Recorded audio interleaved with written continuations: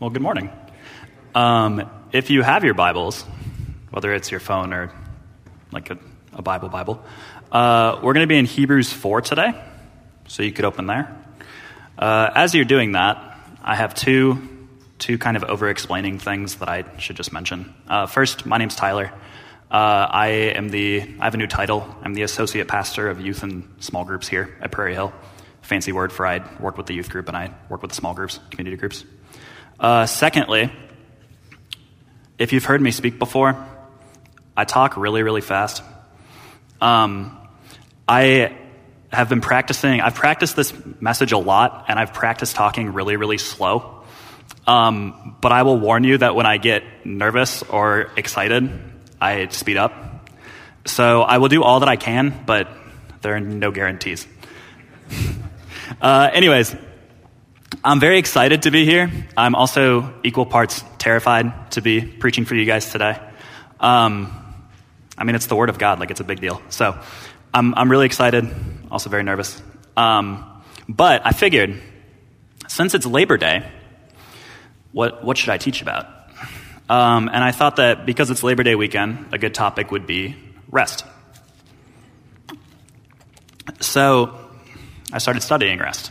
And as I was studying rest, I found Hebrews 4, which again, that's where we're going to be. Open your Bibles there. We'll read it in a second, but as I was studying it, as I was reading it, I noticed, and by noticed I mean I was really confused by this term that's used a bunch in Hebrews 4. It's God's rest. I didn't really know what that was. I was kind of confused by it. So today, my hope is that I can explain what God's rest is not, and then also what God's rest is, and then also why it matters. So to do that, we're going to be in Hebrews 4. I'm going to read Hebrews 4, 1 through 11. As I do that, could you just stand out of respect for the Word of God? So I'm going to read Hebrews 4, 1 through 11, and then I'm going to pray. So this is Hebrews 4. Therefore, since the promise of entering his rest still stands, let us be careful that none of you be found to have fallen short of it. For we also have had the gospel preached to us, just as they did. But the message they heard was of no value to them, because those who heard it did not combine it with faith. Now we who have believed enter that rest, just as God has said. So I declared on oath in my anger, they shall never enter my rest. And yet his work has been finished since the creation of the world. For somewhere he's spoken about the seventh day in these words. And on the seventh day, God rested from all his work. And again, the passage above he says, they shall never enter my rest. It still remains that some will enter that rest, and those who formerly had the gospel preached to them did not go in because of their disobedience. Therefore, God again set aside a certain day, calling it today, when a long time later he spoke through David, as was said before. Today, if you hear his voice, do not harden your hearts. For if Joshua had given them rest, God would not have spoken later about another day. There remains then a Sabbath rest for the people of God. For anyone who enters God's rest also rests from his own work, just as God did from his. Let us therefore make every effort to enter that rest, so that no one will fall by following their example of disobedience. I'm going to pray. Dear Lord, thank you for the honor that you've given me to preach your word. I pray that you will keep me reminded that I can't do it, that the only chance that I have to preach your word faithfully is by your own power, through your own Spirit. With your Spirit, I pray that I will be able to preach your word faithfully, that as I'm talking, it'll be your words, and that if any of my own stuff creeps in, that's not what they remember. I love you, Lord. Thanks for this opportunity. Amen.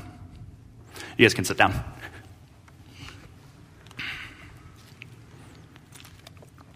So, did you notice the theme, God's rest? It's kind of all over. Like God's rest, the rest of God, it's everywhere. I think the first step in understanding what God's rest is, like what he's talking about, would be to get some context. So you can turn a page back or scroll a chapter back to chapter 3. The writer of Hebrews, just kind of as a whole, we don't know who wrote Hebrews, so I'll just say the writer of Hebrews. Really creative, I know. The writer of Hebrews his goal in writing is to show that Jesus is superior to anyone who came before. Because the writer was probably writing to a bunch of Jews that were following Jesus. And as Jews, they were huge fans of the Old Testament. They were huge fans of Moses, David, Nehemiah, Ezekiel, all those guys. And they wanted to be like them. They wanted to emulate them. And what the writer of Hebrews is telling them is, yeah, those guys were awesome, 100%. They did awesome things. But Jesus is way better. Like, it's not close. Jesus surpasses all of them. So we come to chapter 3, and that's what the writer's writing about. And the target is Moses. Maybe target's the wrong word, but the focus is on Moses. The writer's showing, yeah, Moses was awesome. Moses did a lot of great stuff. But Jesus, far better, far superior. So as the writer's writing about Moses, his brain immediately goes to, well, Moses led the Israelites out of Egypt into the wilderness to the promised land. And then when he gets on that train, the train of the Israelites in the wilderness, he pretty quickly transitions into how badly the Israelites screwed up in the wilderness. If you don't know the story, it's a big part of Exodus through Deuteronomy, like books 2 through 5. Basically, as soon as Israel got out of Egypt, as soon as Moses led them out, they constantly rebelled. They didn't trust God. They rebelled against Moses. They a lot of times talked about wanting to go back to Egypt, which was insane. But for 40 years, they wandered around. And the writer is writing about that at the end of chapter 3. He's reflecting on it. So this is Hebrews 3:17 through 19. This is how God felt towards the Israelites at this point. Hebrews 3:17. And with whom was he, God? With whom was God angry for 40 years? Was it not with those who sinned, whose bodies fell in the desert? And to whom did God swear that they would never enter his rest, if not to those who disobeyed? So we see that they, the Israelites, were not able to enter because of their unbelief. So, you see that? God's rest. Hebrews 3:18. And we learn something about God's rest through chapter 3 and through the story of Israel at the time of Moses. We learn that whatever God's rest is, the Israelites didn't experience it at the time of Moses. Like, whatever it is, it's not something that the Israelites attained to. I mean, it says they didn't enter because of their unbelief. So there, we got something. We know. Whatever it is, unbelief prevented Israel at the time of Moses from getting it. So now we're at chapter 4, back where we started. And the writer's predicting what his readers are thinking. Because like I said, the readers, probably Israelites, probably know their Old Testament very well. And they might be thinking, well, I get what you're saying.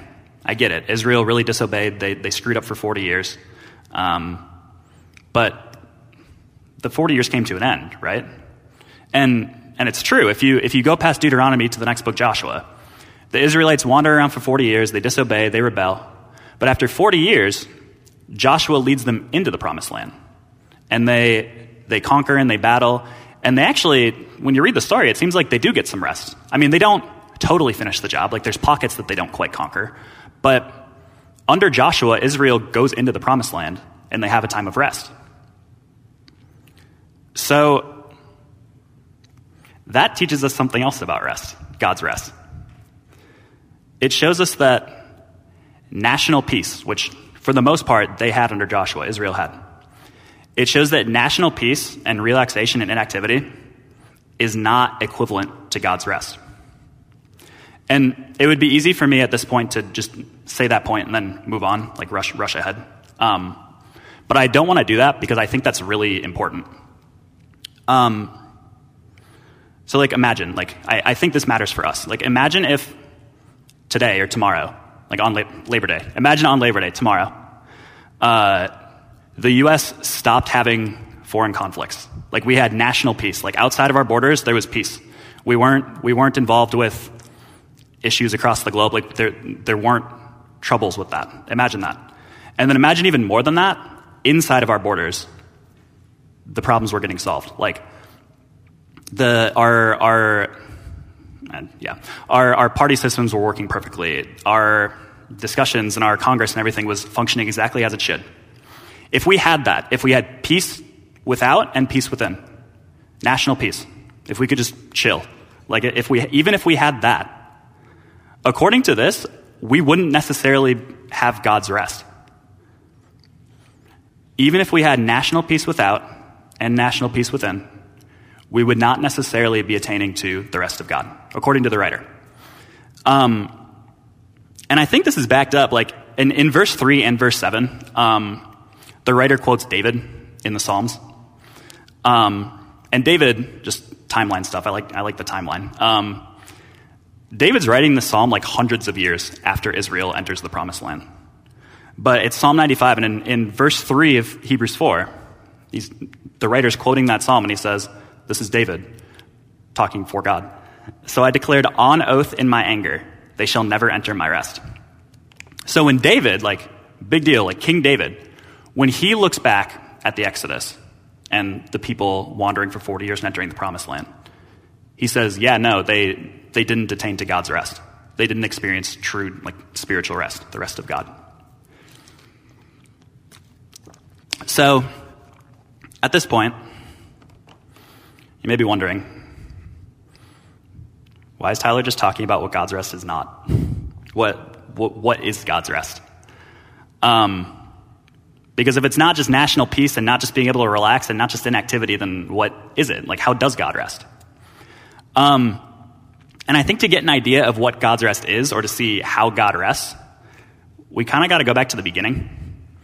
And I don't mean Hebrews 1, I mean like the very beginning, like Genesis. Because we get a picture of God resting in Genesis, right? I mean, it's Genesis 2:2. By the seventh day, God had finished the work he had been doing. So on the seventh day, he rested from all his work. So on the seventh day, God rested. Why? Did God rest on the seventh day because he was tired? Like, were the 6 days just really exhausting and he like needed a day, like he needed a break, he needed a day to chill? I don't think so, right? Like, I don't think that's the God revealed to us in the Bible, right? I mean, the God revealed in the Bible is completely all-powerful, completely holy, able to do anything that is to be done. I don't think he was resting because he was tired. But if it's not because he's tired, then why is he resting? And I think the reason is not because of exhaustion, it's because of fulfillment and satisfaction. And I want to be careful. Don't hear me saying that God resting being about fulfillment, like don't hear me saying that God needed to create the universe to be fulfilled. Like, God is eternally complete in himself. Like, he doesn't need us to be fulfilled. But I think we can say pretty confidently he was satisfied, right? I mean, Genesis 1, he looks at the creation, he says, behold, this is very good. So I think we can say that God's rest is not about exhaustion, but it's about fulfillment, completeness, satisfaction. And I think that's important, because if God resting is not about him being tired, it's actually about him being satisfied, then it doesn't depend on whether or not he's doing something. Does that make sense? Like, if God can rest by being fulfilled and satisfied and complete, then God doing stuff would not necessarily mean he now isn't resting. Like, for us, sometimes that's what it means. Like, we're exhausted, so we need to rest. We need to take a break. It doesn't seem like that's what God's rest is. And this idea,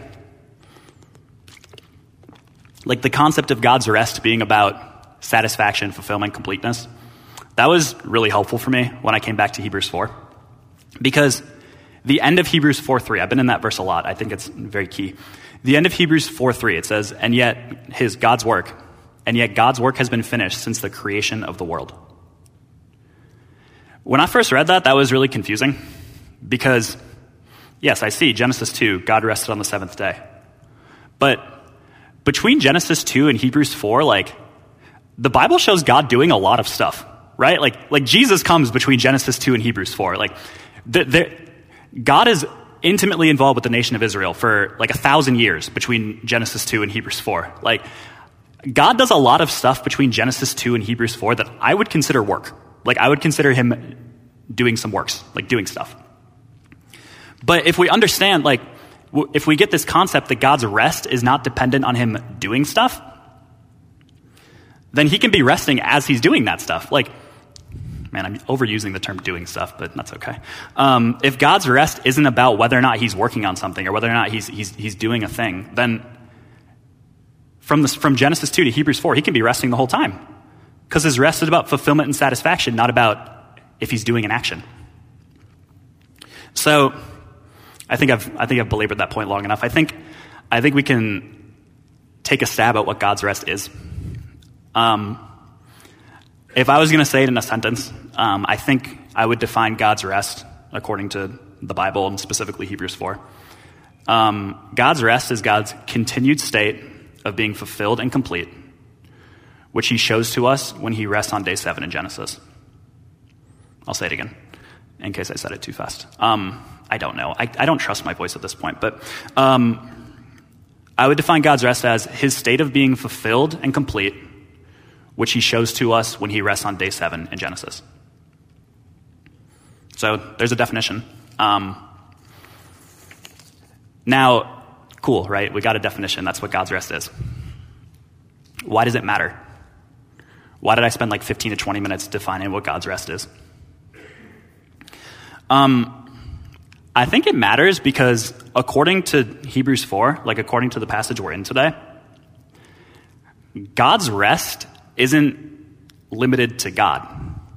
Like, God's rest is not just a thing that God has, period. Actually, according to this passage, humans can experience God's rest too. Like, we can experience that state of fulfillment, satisfaction, and completion that God showed to us on day 7. And if you don't believe me, I'm going to read verses 9 and 10 of Hebrews 4. Hebrews 4:9. There remains then a Sabbath rest for the people of God. For anyone who enters God's rest also rests from his own work, just as God did from his. So, this is important to understand because God's rest isn't just a God thing. It can be a thing for us too. Now, for me, my brain immediately goes to how. How can we experience God's rest? Because that sounds pretty sweet. The state of being fulfilled, complete, and satisfied, regardless of what we're doing, like, that sounds pretty awesome. But if you remember, the writer just got finished talking about how Israel didn't get that. Like, Israel never got to experience God's rest. So if God's chosen people, Israel, that he was like intimately involved with for like 1,000 years, if those people did not experience God's rest, how do we do it? And again, I think context is key. I think it's important for us to know and remember why Israel didn't get to experience God's rest at the time of Moses. If you remember, it was Hebrews 3:19. So we see that they were not able to enter because of their unbelief. Israel didn't experience God's rest because they didn't believe. They didn't trust him. So if that's why Israel didn't get in is the wrong term. So if that's why Israel didn't experience God's rest because of unbelief, it would make sense that for us, belief might be important. If Israel didn't get it because of unbelief, us experiencing God's rest might have something to do with belief, right? Does that make sense? I think. But what are we supposed to believe in? Like, what's the thing, or who's the thing that we believe in? And so you're all in church. I don't know how long any of you have been here. Some of you have probably been at church for 50 plus years or more. Some of you, this might be one of your first couple times. But when you're in church and the person up front, whether it's like pastor, teacher, leader, whatever, when any of those people asks you a question about something good, the safest answer is always Jesus. Like, just throw out Jesus if you don't know. I mean, don't do that if they ask you like a negative question. Like if they say, like, hey, who's the source of all sin? Like, don't answer Jesus to those kind of questions. But usually Jesus is a pretty safe bet. And in this case, there's the answer, Jesus. I mean, what are we supposed to believe in to have a chance at God's rest? It's Jesus. And if you think that's an oversimplification, or just Tyler knowing that Jesus is always the answer because he grew up going to a free church too, so he should just throw that out and say that it's rest and say that the answer to rest is Jesus. I think it's where the passage goes next. Because again, if we remember what Hebrews is talking about, Hebrews is talking about how Jesus is superior to everyone in the Old Testament. And in chapter 3, the person being discussed was Moses. And in chapter 4, it's actually kind of shifted. Instead of explaining how Jesus is superior to Moses, it's now moved to Joshua. Because Joshua was the one in the book of Joshua who, after the 40 years in the wilderness, took Israel and led them into the promised land. He led them to national rest, which I want to stress, national rest is a good thing. Like, if we get to a point of rest outside of our borders and rest within, like, that's awesome. That's great. So the writer's not saying that Joshua leading them to national rest is bad. But what he is saying is that God's rest, that belief in Jesus can lead us to, he's saying that that's way better. And again, if you think I'm stretching it, I think it's where the passage goes next. I'm going to read Hebrews 4, 12 through 16. So it's right after what we just read. So it says in verse 12, "For the word of God is living and active, sharper than any double-edged sword. It penetrates even to dividing soul and spirit, joints and marrow. It judges the thoughts and attitudes of the heart. Nothing in all creation is hidden from God's sight.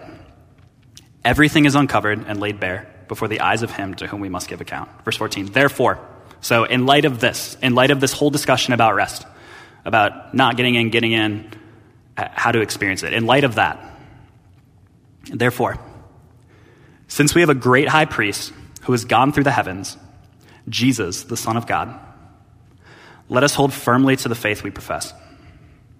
For we do not have a high priest who is unable to sympathize with our weaknesses, but we have one who has been tempted in every way, just as we are, yet was without sin." Verse 16, this is crucial. "Let us then approach the throne of grace with confidence, so that we may receive mercy and find grace to help us in our time of need." Let us approach the throne of grace with confidence, so that we may receive mercy and find grace to help us in our time of need. Could there be any greater sense of fulfillment or satisfaction possible? Any greater sense of fulfillment, satisfaction, or completeness? Could there be any more than being able to walk into the throne room of the all-powerful, most holy, high above creator of the universe? And not just to walk in there like rolling or like crawling or with all of our limbs out of joint like with Isaiah. Not just to walk in like that, but to approach his throne with confidence. To be able to walk into the throne room of God and ask for help. Like ask for mercy and ask for grace. I don't think there's any greater fulfillment or satisfaction or completeness than that. To be able to approach the one who made all of this and say, "Hey, can you help me? Can you be merciful? I need some grace. Can you please help me out?" Like being able to walk into his room and talk to him. I think that sense of fulfillment and completeness would kick national rest out the door. I don't think it's close. And that privilege, the ability to approach his throne with confidence, that's not some like future like maybe goal. Like that's not like if I'm a good Christian until I'm 105 and yeah, I mess up sometimes, but I do my best. Like then when at the very end of my life, then I can approach God with confidence. Then I can receive mercy and grace. It's not how this is presenting it. Instead, it's saying that like even me, like 23-year-old Tyler, like preaching his first, like I can approach the throne of God and ask him for mercy and grace and help in my time of need. That's crazy. But again, it's not something we have to wait for. It's a privilege that we can have right now through being united with Christ. And honestly, I think that I think it's kind of what Jesus is going for sometimes when he talks. Like when I mentioned that I was talking about rest, there might have been some of you who thought that I would maybe preach out of Matthew 11:28. I think it's probably the most famous rest verse in the Bible. It says, it's Jesus talking. He says, "Come, you who are weary and burdened, and I will give you rest."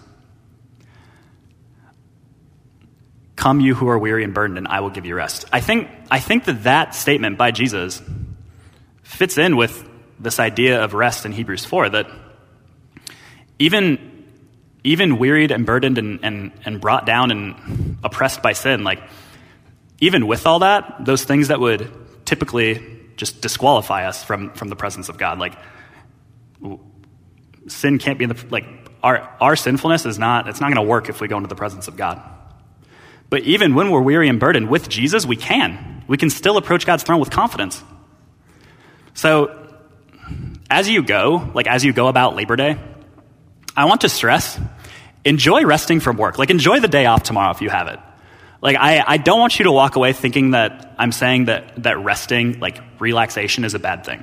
Because it's not. I mean, it's a gift from God that we can, like, if you run for 6 days and take the 7th day off, like, that's not you being lazy. That's good for your body to recover. Like, rest is a good thing. So enjoy the rest that we have this weekend. But don't idolize that rest. Like, don't look at relaxation as the end goal or like the ultimate purpose or goal of your life. Like, enjoy the rest, but remember that true rest of fulfillment and satisfaction that allows us to approach the creator of the universe with confidence. Remember that rest is found only through Christ. Look to him to experience God's rest. And do it now. And also do it as we look ahead, right? Because unless Jesus comes back in the next 80 years, 100 years, whatever, we're all going to die. Like, I'm going to die someday. And to be honest with you, passages like this kind of make me look forward to it, because I am so excited to be able to approach God and continue to approach God with confidence, but without these worry burdens that I have right now. So that's what I have for you. I do have one more thing. It's kind of small. Well, it's not small to me, but it's not going to take super long. So if you guys know my wife, her name's Emily. She doesn't know I'm doing this. So she's a singer. Like, she released an album, and one of her Emily J music, check it out. Shameless plug. And on her album, one of her songs is called Rest. And it's based off of Matthew 11:28 that I just mentioned a little bit ago. So to close out this message, I asked John if we could play Rest. It's literally like a 2-minute song. It's not going to take that long. But as it's playing, I would love it if you guys could just sit back and reflect. Reflect on how you understand rest. Reflect on God's rest. Reflect on if you feel like you've been experiencing the contentment and satisfaction that we can have when we're united with Christ. And talk to God about it. So I'm going to pray, and then we're going to do Emily's song, and then I don't know what's happening next, probably another song. I was focused on this part of it. But I'm going to pray, and then we'll go on to the next thing. Dear Jesus, thanks that you got me through it. Thank you for letting me approach your throne room with confidence as I prepped for this sermon. And thank you that your Spirit works. I pray that we will experience true rest. I pray that we'll know that you're the only source of rest, true rest. And I pray that as we look ahead, that we will be excited to rest in you in eternity. I pray that you'll bless the time of peace and relaxation that we hopefully get to have tomorrow. I pray that that's awesome for all of us. I pray that we'll look to you. I love you, Lord. Amen.